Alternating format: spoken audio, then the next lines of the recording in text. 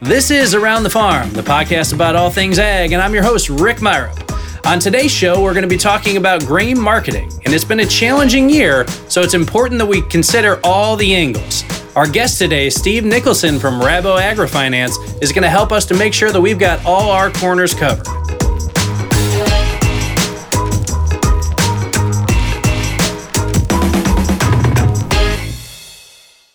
Steve Nicholson, thanks so much for joining us on the Around the Farm podcast, where we're really excited to have you here with us. For our listeners that don't know much about you, can you talk a little bit about your background and what you do for Rabo AgriFinance? Sure, absolutely. Thanks for having us. Thanks. Good to be here and good to talk to all your listeners. Right now, I'm the Senior Grains and Oilseed Analyst at Rabo AgriFinance here in St. Louis. So I get a chance to touch both rural, because I sit in the rural bank here in St. Louis, and I also touch our wholesale clients, which is the Climate Corps, the Bayer Crop Sciences of the world, the big grain companies and stuff like that. So I get a chance to reach across, and I look at corn, wheat, soybeans, cotton, rice. I do some sugarcane and some farm economics all at the same time. So, but if you look back a little farther, I'm an Iowa kid, born and raised, bred, educated in Iowa, an Iowa State grad twice over. Out of graduate school at Iowa State, I went to Coca-Cola and was the corn buyer for all the high fructose corn syrup in North America that we told. So I got to look at big corporate America there from a lot of ways and learned a ton of stuff. And so a lot of my background has been in commodity procurement. So I've been on the other side of the producer, but at the same time, I've been on the research analysis side as well. And I did some politics along the way and some grain trading early on in my career. So I've got a chance to see a lot of the supply chain, and I feel real fortunate to have that experience. Awesome. Great background, and just the guy we need to be talking to as we think about some of the things that are going to be happening around marketing grain here in this turbulent year. When I think of 2020, immediately a flaming dumpster flying down the street is really what comes to mind. It's kind of been the most untypical year that we could have possibly imagined, from a global pandemic with COVID-19 to a trade battle between the U.S. and China, all the way through the derecho that we just suffered through here in parts of the central Midwest. Can you talk to us a little bit about how these odd and bizarre issues that are kind of unprecedented are affecting the grain markets and changing the way that farmers are thinking about marketing their grain and oilseeds? Sure. I think the first thing we have to recognize, you've got a drought now on top of this, and we could talk about the hurricane as well. And so, farmers, first of all, are just exhausted. I mean, they're tired. They went through 18, if you're in the Missouri River Valley, flooding, and then you go to 19, you had the spring floods and two really tough harvests here. So they're just tired, and they'd like to have a break, to be honest. So to start there, just to kind of talk about where their mental state is. I think they're confused. At times, they don't know what to do. They hear about, whether it's China, whether it's weather, whether it's any number of things, what to do. And I think they almost got paralyzed in trying to figure out what is it they should be doing. And so one of the messages we talk to farmers about, and we've talked about this for 2-3 years with them, is first of all, you have to understand what is your cost of production. And I don't care if it's $5 a bushel for corn or $3 a bushel for corn, but you have to know that first. And once you know that, then you can start that marketing plan from there. And I'll give you a couple examples. Back last year in the wet spring, things looked bad and the market rallied up in that 450, 460 area. And it was an opportunity that you did not get again next year, surprisingly. This year, think about what's happened here too. And if you knew your costs and they were under $4, there was an opportunity, at least on the board, to get some costs covered. Same thing this year. You had a bit of a rally after the June acreage numbers up into the 350, 360, not as good as last year. And now you've seen this kind of derecho drought rally here in the last week or so, again, giving opportunities to farmers. And so, first of all, like we said, understand those costs, but also keep in mind that you're not going to have many opportunities to get that settled. So when you do get the opportunity, that market gives you a gift, as I call it. You need to be able to take advantage of it now and not wait and think, oh, maybe it just goes higher on the dime, maybe I'll get it. Or, close and can't, we always used to call the orders cancel of close. You have to be decisive, make the decision, move on, and not worry about, oh, I could have made some more money. But if I covered my costs or made a little money, you do it and move forward, because that way you'll live to farm another year. It's a dangerous game when you start to look back in the mirror at the markets and say, I wish I could have done that. And you become paralyzed by previous decisions where it didn't work out the same way. Because frankly, there's no way to predict that, right? I mean, you might have caught lightning in a bottle once, but the chances of you doing it twice are really kind of tough. So you got to not let great be the enemy of good, right? And I think that's what you're saying loud and clear there. We always try to tell them, try to hit singles, maybe a double here or there. You're not going to hit a grand slam every time. And one of the other things we've talked about is component selling. I mean, I did that on the buying side, component buying. Why not take 2 strikes the ball rather than 1? Rather than just sell cash, sell the futures and sell the bases separately, because you get 2 cracks that way. Try to give you as many advantages, because the market doesn't care. You hate to say this, but the market doesn't care about you. It cares about what it wants to do. And so you have to take advantage of what the market will give you. You're speaking to my soul here, going back to hitting singles instead of home runs. I'm a baseball purist, and all these people that are talking about the launch angle and all that. Listen, my beloved White Sox won a World Series championship, the first one in nearly 100 years, back in 2005, by hitting singles, stealing bases, and playing good defense. That's right. Sometimes you just got to focus on doing the basics and getting the quick wins, right? That's right. And I think, we've always, you hate to say, use the stereotypes of the coffee shop. Well, I sold my corn for $4 or whatever that number might be. But, it's the guys that hit the singles and the doubles every once in a while, and they know what their costs are, and they make very, very rational decisions. We always joke with some of them sometimes, give it to your spouse. They don't have the emotional attachment to that crop that you do. And we've seen terrific marketers and spouses, and not particularly the producer. Well, with all this uncertainty, what are you hearing from farmers about how they're going to approach their marketing this year? Yeah, it's everyone's in a different spot. I think they're going to be more aggressive here, particularly in this rally they've got here, is an opportunity to move forward. The other discussion we're having with our farmers is to look forward and to think about what's going on in December, what we would call red D's, December 21 crop, just from a new crop perspective. Look ahead and let's sell ahead. It's been one of those, if I can call it a sermonette, that we've given to farmers to think about. Let's think about selling the crop before you plant it, because, a lot of farmers, that's a tough decision to make. So we've had to have that discussion with them to think about what they do next. In the farmers I've talked to, most of them had stuff still in storage, and the discussion was, what should I do? And the question is, what do you think, at this point, now life has changed, it seems like, from week to week, but when you see all that grain that's still in the country that has to move to market, what do you think the price is going to do? And they usually come to the conclusion, it's probably not going to go up. And that's the conclusion we want them to draw them is to move ahead, get that crop moved on, and go from there. Well, as you guys are advising farmers and looking at the market, are there other things that you're telling them that they should be paying attention to? You mentioned looking a little bit further out. What other things do they need to be paying attention to as they look towards the future and start to think about marketing? It's an easy discussion with some, and it's a tougher discussion with others. We try to have them think now a little bit different. And I'm going to use a compliance term here because we're a bank. We try to say we're not advised as much as coaching. So we have to talk about that. But we talk about what other crops could you produce? What other markets are available to you? Are there opportunities? And, we talk about organics. We have some very large organic producers. We have farmers who have gone back and done some truck farming. We have producers who are putting up greenhouses and producing stuff in greenhouses, particularly if they're near a large metro area. There is a demand for pea protein and also, more soybeans for soybean protein concentrates. So we have them look at that and think about, is there something they can do different than anybody else? Is there a processor in a particular area that needs a particular trait that you can produce for them?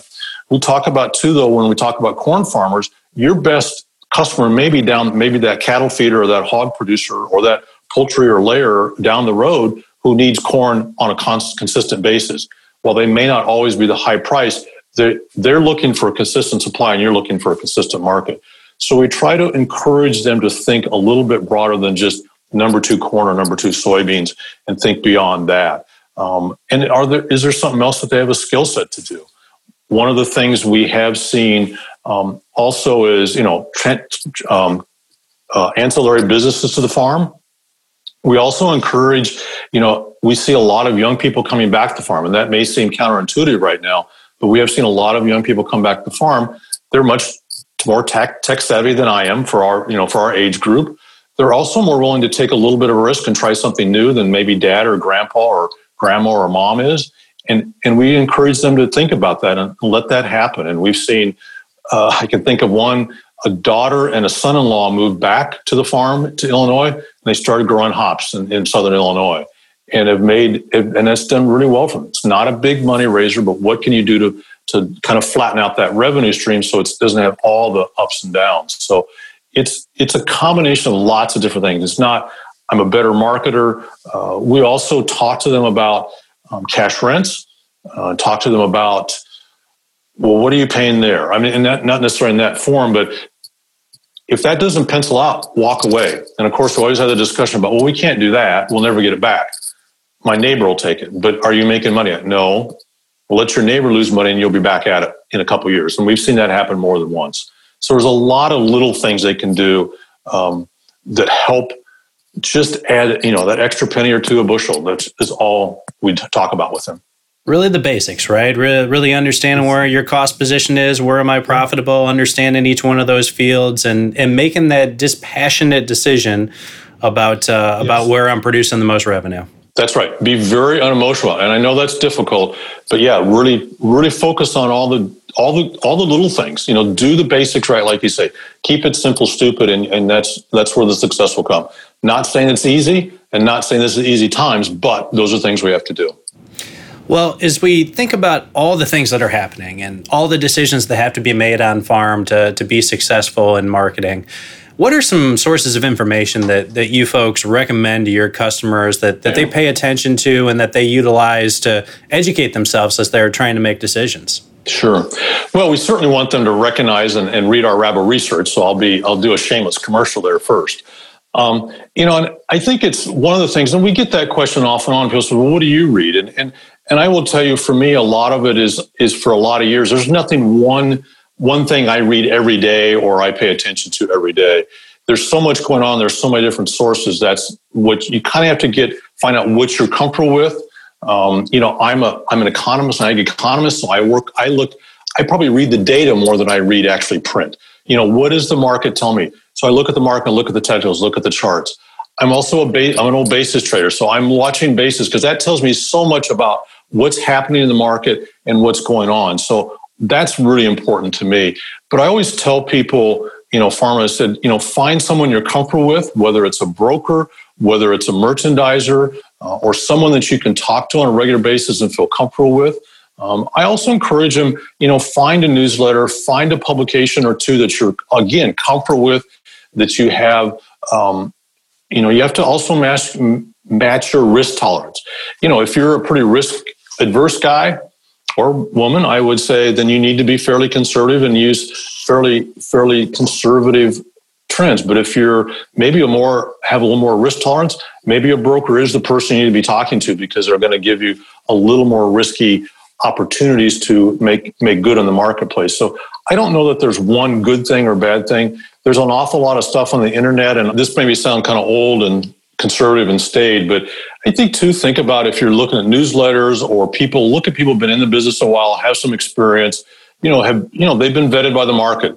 They're ones who, they don't have to make a big splash, but they're there consistent. So I would certainly think about those folks as well.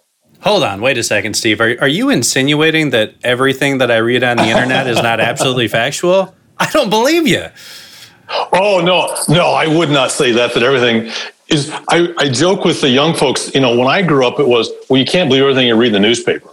And so that's kind of where we are today is, the internet's like, can't believe everything you read on the internet. So yes, I would agree with that statement.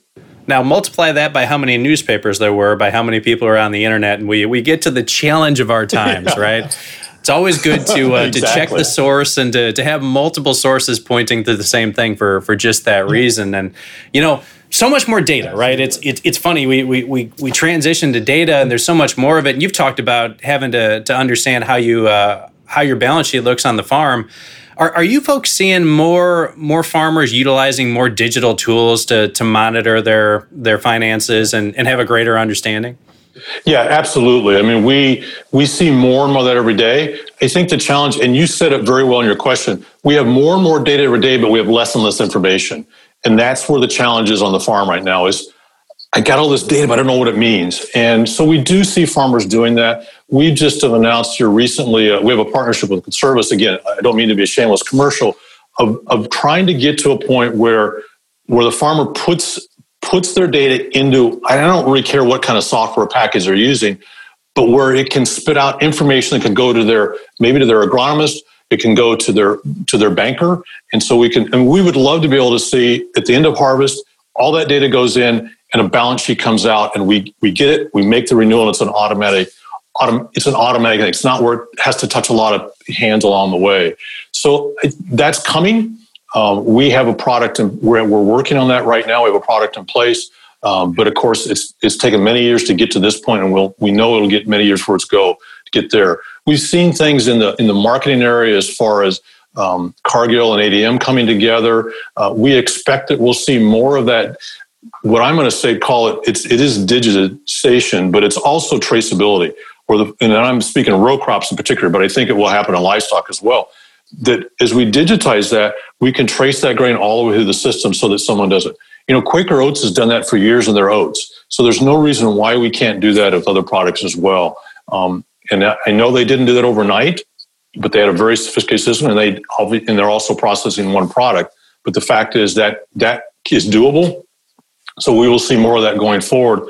It'll be fascinating to watch the industry change over the next 10, 15 years. You talk about traceability. I went out to dinner with my wife last weekend for our anniversary, and at the bottom of the menu, it identified the sources of their protein. Right? They told you what farms and what regions they came from, and it's not the first time I've seen that. So it's becoming more and more important to consumers, and it's something that technology obviously helps us to understand to a much greater degree. Yeah, and I think that's one of the things that we've identified in COVID is in the post-COVID world for G&O is just that what you just said is that the consumer now, they're spending more time in the grocery store. They're not going out as much, but they also want to know where that food's coming from, and they want to make sure it's safe because I think food security and safety will become a bigger issue for the consumer. And if we can digitize that supply chain and all that traceability, the consumer will be very happy with that. And it's a great marketing tool for farmers in local restaurants, whether it's beef or whether it's pork or whether it's a vegetable, that's a great marketing tool for producers and for local restaurants. Absolutely. Hey, Steve, it's obvious that you're no stranger to podcasts. I mean, you're a seasoned pro here. Can you tell our listeners a little bit about where they can learn more from experts like you and others at Rabo AgriFinance? Yeah, we would certainly encourage them. Go to any of your local podcast platforms and just search Rabo Research North America, and you'll see a whole menu of podcasts come up. Just again, one more shameless commercial. We do a monthly grain and oilseeds podcast, and there's 3 of us that get together and just discuss what's going on in the grain and oilseed market once a month. So, and you can look at, we've got fruits and vegetables. You'll see livestock, animal protein, be some farm input stuff. There'll be any sorts of number of things there that anyone can listen to at any time of day or night. Well, Steve Nicholson, Senior Analyst with Rabo AgriFinance, thank you so much for joining us around the farm today. Thank you very much. Thanks for having me. It's been a great conversation. As we wrap up today, I want to say thanks to all of our listeners. We appreciate you downloading the podcast and listening in. For those of you that need any support, never hesitate to reach out to the Climate Support Team. You can get them by phone at 888-924-7475 or via email at support@climate.com. And if you'd like to learn more about using FieldView to stay connected in these challenging times, visit us at climate.com/stay-connected. Well, it's been a blast, and as always, we'll see you around the farm.